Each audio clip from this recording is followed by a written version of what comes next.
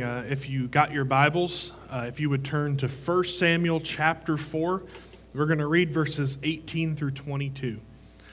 We will be talking today from really the first 4 chapters of 1 Samuel is where our message comes from today, but I don't think I need to read all 4 chapters to you. This is really the heart of it all in this scripture here that I'm having you turn to now.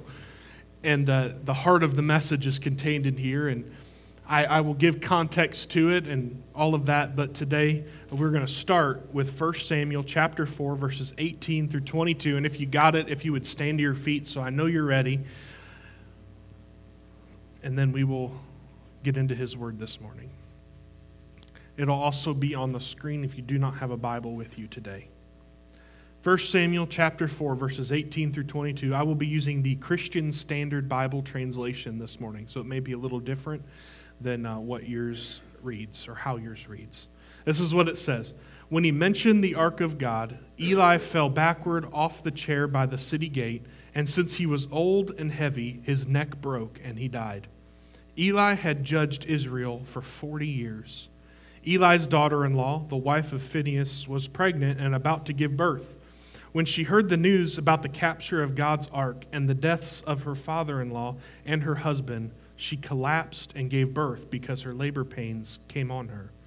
As she was dying, the woman taking care of her said, "Don't be afraid, you've given birth to a son." But she did not respond or pay attention. She named the boy Ichabod, saying, "The glory has departed from Israel," referring to the capture of the ark of God and the deaths of her father-in-law and her husband. "The glory has departed from Israel," she said, "because the ark of God has been captured." Heavenly Father, we come before you today asking that you would add your blessing to this word. God, that you would speak to our hearts and our minds and transform us and let us walk out of here different than what we came in today. Lord God, we ask this all in your holy name. Amen and amen. You may be seated. To give some context of what is happening here, the priest Eli, starting at the beginning of 1 Samuel, we find that he comes under judgment of God because of the corruption that is in his household. His sons are corrupted. They're taking bribes. They're doing things that are evil, and they're treating God's sacrifices with contempt. And because of that, God places a curse on him. And throughout this scripture, we see Samuel. He's serving God, and he's growing to be the next great prophet of Israel. And we see the different rebelliousness of Eli's son, and Eli not dealing with them because they are his sons. And he's showing them favor rather than fearing God, which is never a good idea. Amen? And so we come to this scripture here, and what we're seeing is the fruit of all of this. It is the fruit of all of this situation, of all the corruption, of all the rebellion that is going on. What we have here is the glory of God departing from the people of Israel. That's a harsh reality for this people. That is a hard thing for this people to have to deal with. Because it is through the glory of God that they have found victory after victory. It is through the glory of God and the guidance of God that they have found freedom from Egypt. They have found freedom. They have found deliverance. They have seen God work and protect them and provide for them all these years. And so when the glory departs, it adds a heaviness upon this nation. A heaviness that is so heavy, in fact, that this daughter-in-law of Eli names her son after the glory departing from Israel. You see, but I want to suggest to you today that the glory departed before the ark was captured. You see, the Ark of the Covenant, it is a representation of the presence of God, the glory of God, but the Bible teaches that it is between the cherubim that God is enthroned on this ark. It's not the ark in and of itself is the presence of God. It is a vessel through which God makes a throne and manifests himself to the people and to the priests. And so when the priests are not treating his sacrifices and the offerings properly, God is not honored, therefore he does not show up. You see, this is important because the glory departed long before the ark was captured. The glory did not just disappear overnight. It was a process. It was this prolonged treatment of God and how they honored Him and how they worshiped Him that got them to this point to where the ark was able to be captured. You see, if the glory would not have departed earlier, the ark wouldn't have been able to be captured. Because the people would have never have allowed it to happen, because God would have given them the victory in battle and would have prevented it. But it says all the way back in 1 Samuel chapter 2, it says in verses 12 through 17, it says, Eli's sons were wicked men. The Bible says they did not respect the Lord or the priest's share of the sacrifices from the people. It says, when anyone offered a sacrifice, the priest's servant would come up with a 3-pronged meat fork while the meat was boiling and plunge it into the container, the kettle, the cauldron, or the cooking pot. The priest would claim for himself whatever the meat fork brought up. This is the way they treated all the Israelites who came there to Shiloh. Even before the fat was burned, the priest's servant would come and say to the one who was sacrificing, give the priest some meat to roast, because he won't accept boiled meat from you, only raw. If that person said to him, the fat must be burned first, then you can take whatever you want for yourself, the servant would reply, no, I insist that you hand it over right now, and if you don't, I'll take it by force. So the servant's sin was very severe in the presence of the Lord, because the men treated the Lord's offering with contempt. The word contempt really is just a way of saying they've treated the Lord's offering with disrespect and as if it was worthless. They began to look at the offerings of God, the sacrifices that they were bringing to the temple, as something of not really any value that they could just treat any way they wanted to. And they expected God to show up and still take care of them. It's amazing to me. There's really 2 ways in which they treated this offering with contempt, and they amaze me in how they can parallel with us today. The first is that they made the sacrifice all about them. They made the sacrifice about what they could get. They made the sacrifice about their benefit. They made the sacrifice about their glorification. They made the sacrifice all about them. How many people in church today, and I'm talking capital C church, walk into church and it's all about them? People come to church with the face of worshiping God, but in reality they're there to seek their own validation. We come to validate ourselves. We come, and it comes through many different ways. Sometimes we make it all about ourselves, and I've got nothing against how anybody chooses to dress as long as your heart's in the right place. But there are people who come into church wearing 3-piece suits and the fancy stuff, and their sole purpose is to make themselves feel better than everybody else. There's people who come to the church with their preferences of style, their desires of how the music should sound, how the lights should look, and all of these things that if it's not just the way they like it, then they can't worship. That's a big problem, because then that makes the worship about you. And when we worship, it is not about us. If our worship is about us, then we are our own God. And that's the problem here, is this offering and this sacrifice became all about them. And therefore they became their own God. They were worshiping themselves by giving themselves the best share. They gave what belonged to God to themselves. They treated themselves better than they treated God and worshiped God. You see, too many people walk into church saying, I don't like the old stuff. I don't like the old songs. Some people say, I don't like the new songs. I don't like the way they painted it. I don't like the carpet. I don't like this. I don't like that. Well, the good news is that's okay, because none of it's for you. I mean that with all the love in my heart, but the songs that we sing, we don't sing them to worship you and glorify you and to make you feel good. We sing and we worship to glorify God and lift His name up. And the byproduct of our worship is His presence coming in and edifying us as a body. You see, if we come in with the goal of walking out of here feeling validated and all of those things, our worship is not about God, it's about us. And we will miss out on the true glory of God with that attitude.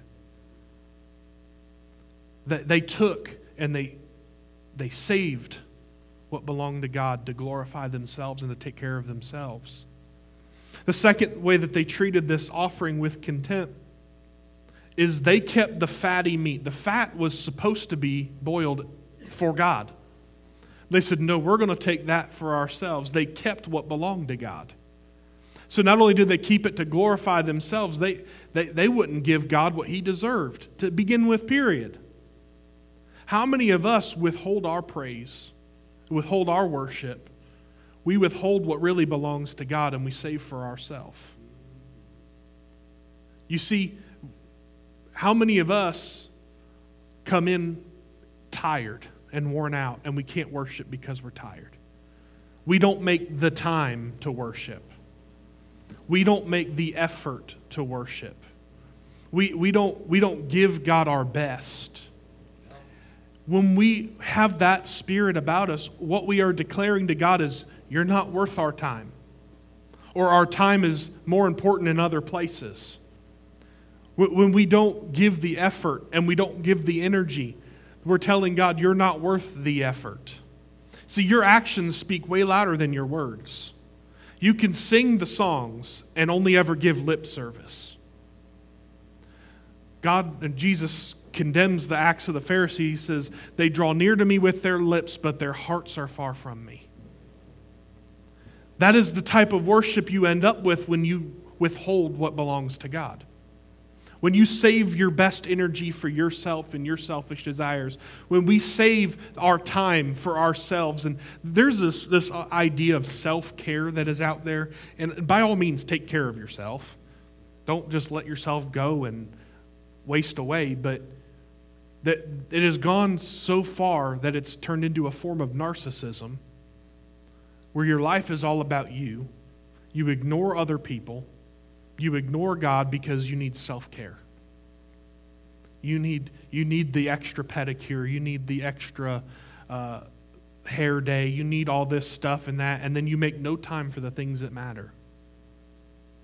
It is a culture, maybe it's not a culture that has affected you, but I have seen it affect others where their self-care has impeded their ability to worship, it has impeded their ability to work and add really any value to their life because it's gone beyond self-care and into narcissism. And it's all about them, and their whole life becomes about them.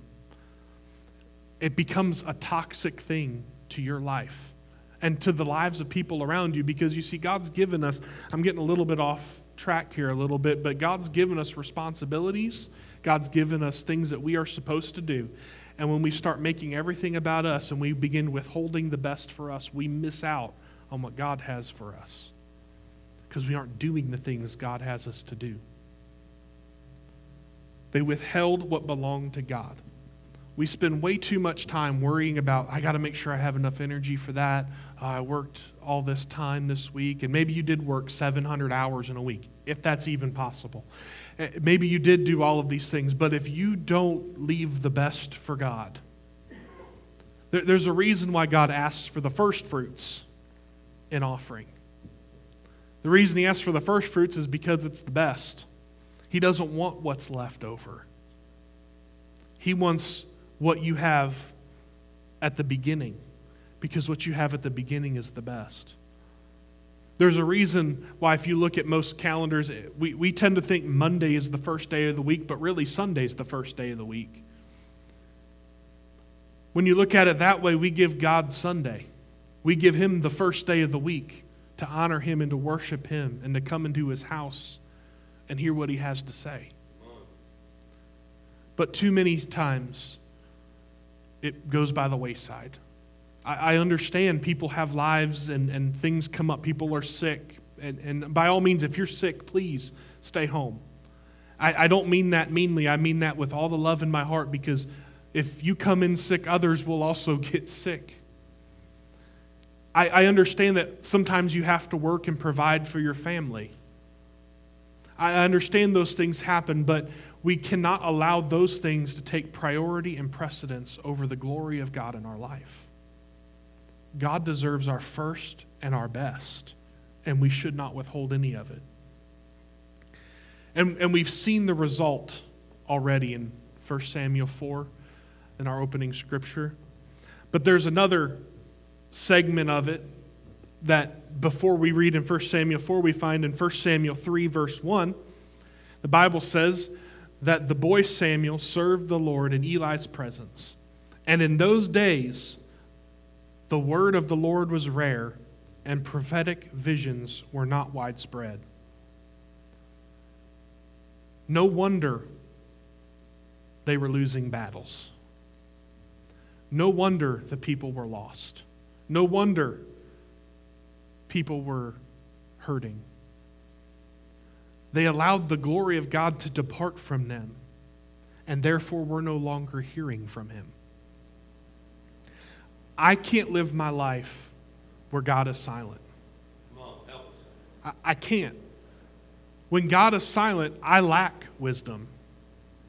I lack understanding. I lack direction. When God is silent, I don't understand how people can live and not hear from God. No wonder the world is so lost. They don't hear from Him. No wonder the world is trapped. No wonder the people who do not have the glory of God in their life are so defeated all the time. It's because they do not ever hear from Him. And they do not hear from Him because of their contempt towards Him has caused His glory to depart from them. And where there is no glory of God, there is no moving of God. You see, this comes down to honor and honoring God. We even see this in the New Testament. In Mark chapter 6, verses 1 through 6. Says this, he says, he left there, talking about Jesus, and came to his hometown, and his disciples followed him. When the Sabbath came, he began to teach in the synagogue, and many who heard him were astonished. Where did this man get these things, they said? What is this wisdom that has been given to him? And how are these miracles performed by his hands? Isn't this the carpenter, the son of Mary, the brother of James, Joseph, Judas, and Simon? And aren't his sisters here with us? So they were offended by him. Jesus said to them, a prophet is not without honor except in his hometown, among his relatives, and in his household. He was not able to do a miracle there except that he laid his hands on a few sick people and healed them. And he was amazed at their unbelief. He was going around the village teaching.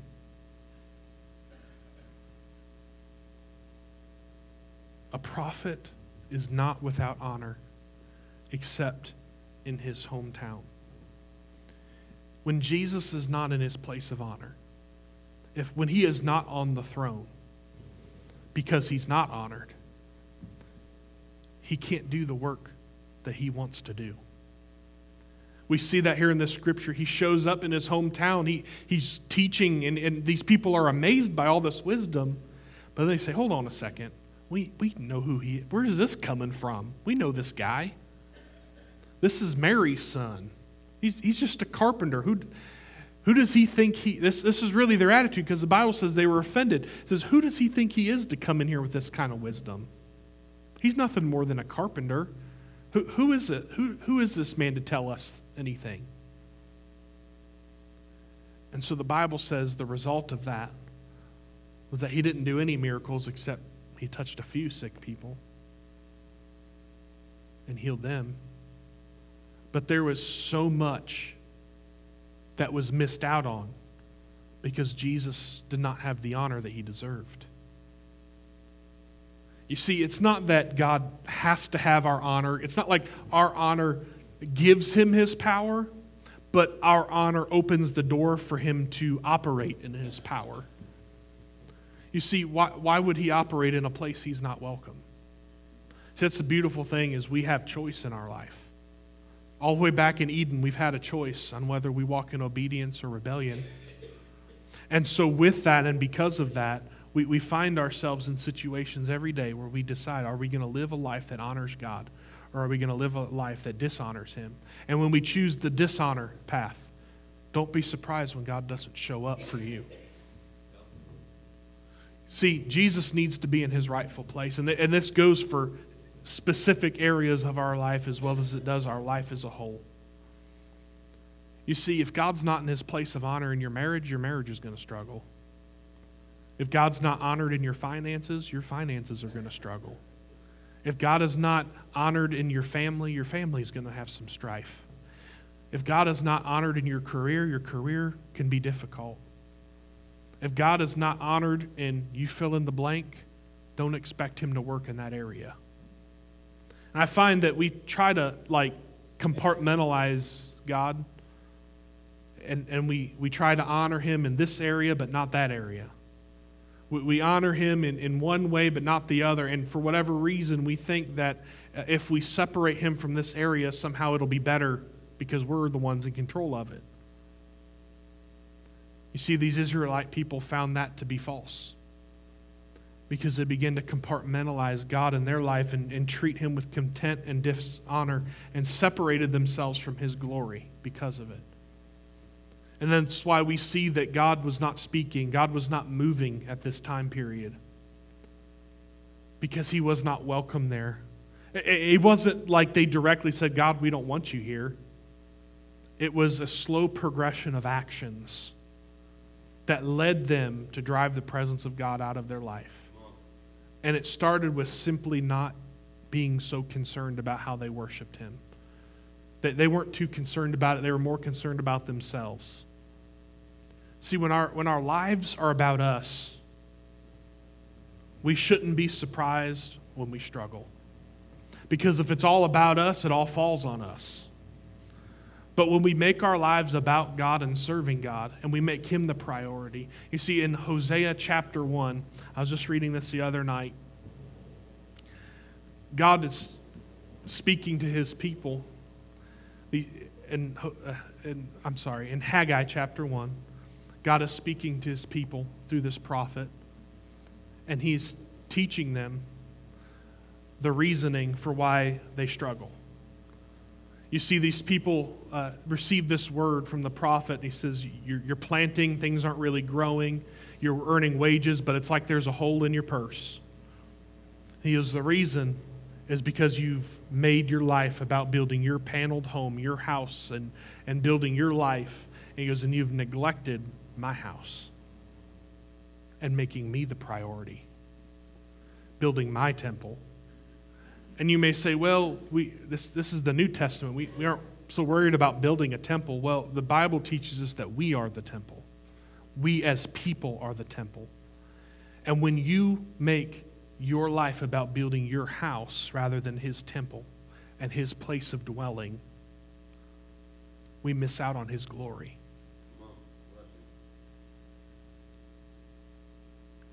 And you miss out on His provision. You miss out on so much. We shouldn't be surprised. How does it get to this point? How do we find ourselves in a place like this? Like I said, it's a slow fade. And just like the people in Mark, when Jesus shows up, he was in His hometown. He was well known. They knew who He was. You see, the problem is the miraculous, powerful Jesus became common to them. He wasn't given the value that He should have been given. See, honor is just giving the value to something. Like think of when you go to the store and they honor a coupon, they honor a gift certificate based on the value that is on it. That's how much it is applied. When we honor Christ, we give Him a certain value. And that level of value determines the amount of work that He's going to do in your life. You see, we want to talk about, well, I thought this thing was all about faith and not about works. Well, faith without works is dead. And sometimes you got to put a little bit of work in. You got to put your hands to the plow and build your faith and put God in His place of honor and make an effort to honor Him. When we do not honor Him, He comes off of His throne because we've decided we're going to put something else on the throne. And when something else is on the throne, that thing becomes our God, and we have devalued Christ and valued these other things. When we spend too much time in our careers rather than in His presence, when we spend too much time worrying instead of praying, when we do all of these things, we take Christ off of His throne. It's a slow fade to get to this point. It doesn't just happen. It takes time. And I want us to be cautioned today to never lack in the honor that we give Christ. To be reminded that in this life we have to put Him in His place of honor, or we will miss out on the work that He wants to do. In Malachi chapter 1, verses 8 through 9, it says this: when you present a blind animal for sacrifice, is it not wrong? And when you present a lame or sick animal, is that not wrong? Bring it to your governor. Would he be pleased with you or show you favor? Asks the Lord of armies. And now plead for God's favor. Will He be gracious to us? Since this has come from your hands, how will He show any of you favor? Asks the Lord of armies. That's kind of a heavy scripture this morning. I'm getting ready to close this out. But He's telling His people, He's saying, you bring lame and sick sacrifices. He says, your governor, your earthly government and governor wouldn't be pleased with it. Why would you expect that I would be pleased with it? Try giving it to your governor and see if he'll show you favor. He says, why would I show you favor for a lame sacrifice like that? You see, our sacrifice, our worship, our praise, our honor that we give God truly matters. If we want to see God move, if we want His presence active and alive in our life, we have to give Him the praise and the honor He is due. There's a reason why it is called a sacrifice of praise and why we use that term. It's because sometimes it feels like a sacrifice. It feels like a sacrifice to come in here and give of your time, because you know that if you come to church and you do this, that those are hours you could have spent working on something else. When you miss and have to, when you give sacrificially in offerings and tithes, there are times where it has been painful to write a tithe check for me, where it has been a moment where I had tears and I said, Lord, this one's going to hurt, but I wrote it anyway. There have been times where I didn't want to come to the house of God, especially in my younger years as a teenager, but I went anyway. There were times when you're just not in the mood for it. You don't feel right.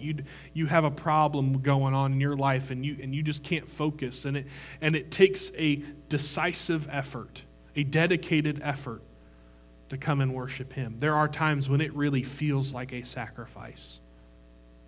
And it feels like an effort. But I have found that it is in those moments we find the greatest blessing. Because when we give Him what costs us something, see, He doesn't want us to give something that costs us nothing. There's a reason why He asks for the pure and spotless animals in sacrifice, because those are the ones of the greatest value. There's a reason why in the New Testament, when the woman with the 2 mites came and just gave those 2 little coins, Jesus said she's given more than anybody else has because it's all she has. There is a reason why these people find great blessing. It is because they've realized that their value and their honor is not in those things. That they've decided that the value and honor goes to the one who sits on the throne in heaven. And they give Him the honor and the glory. Would you stand with me this morning?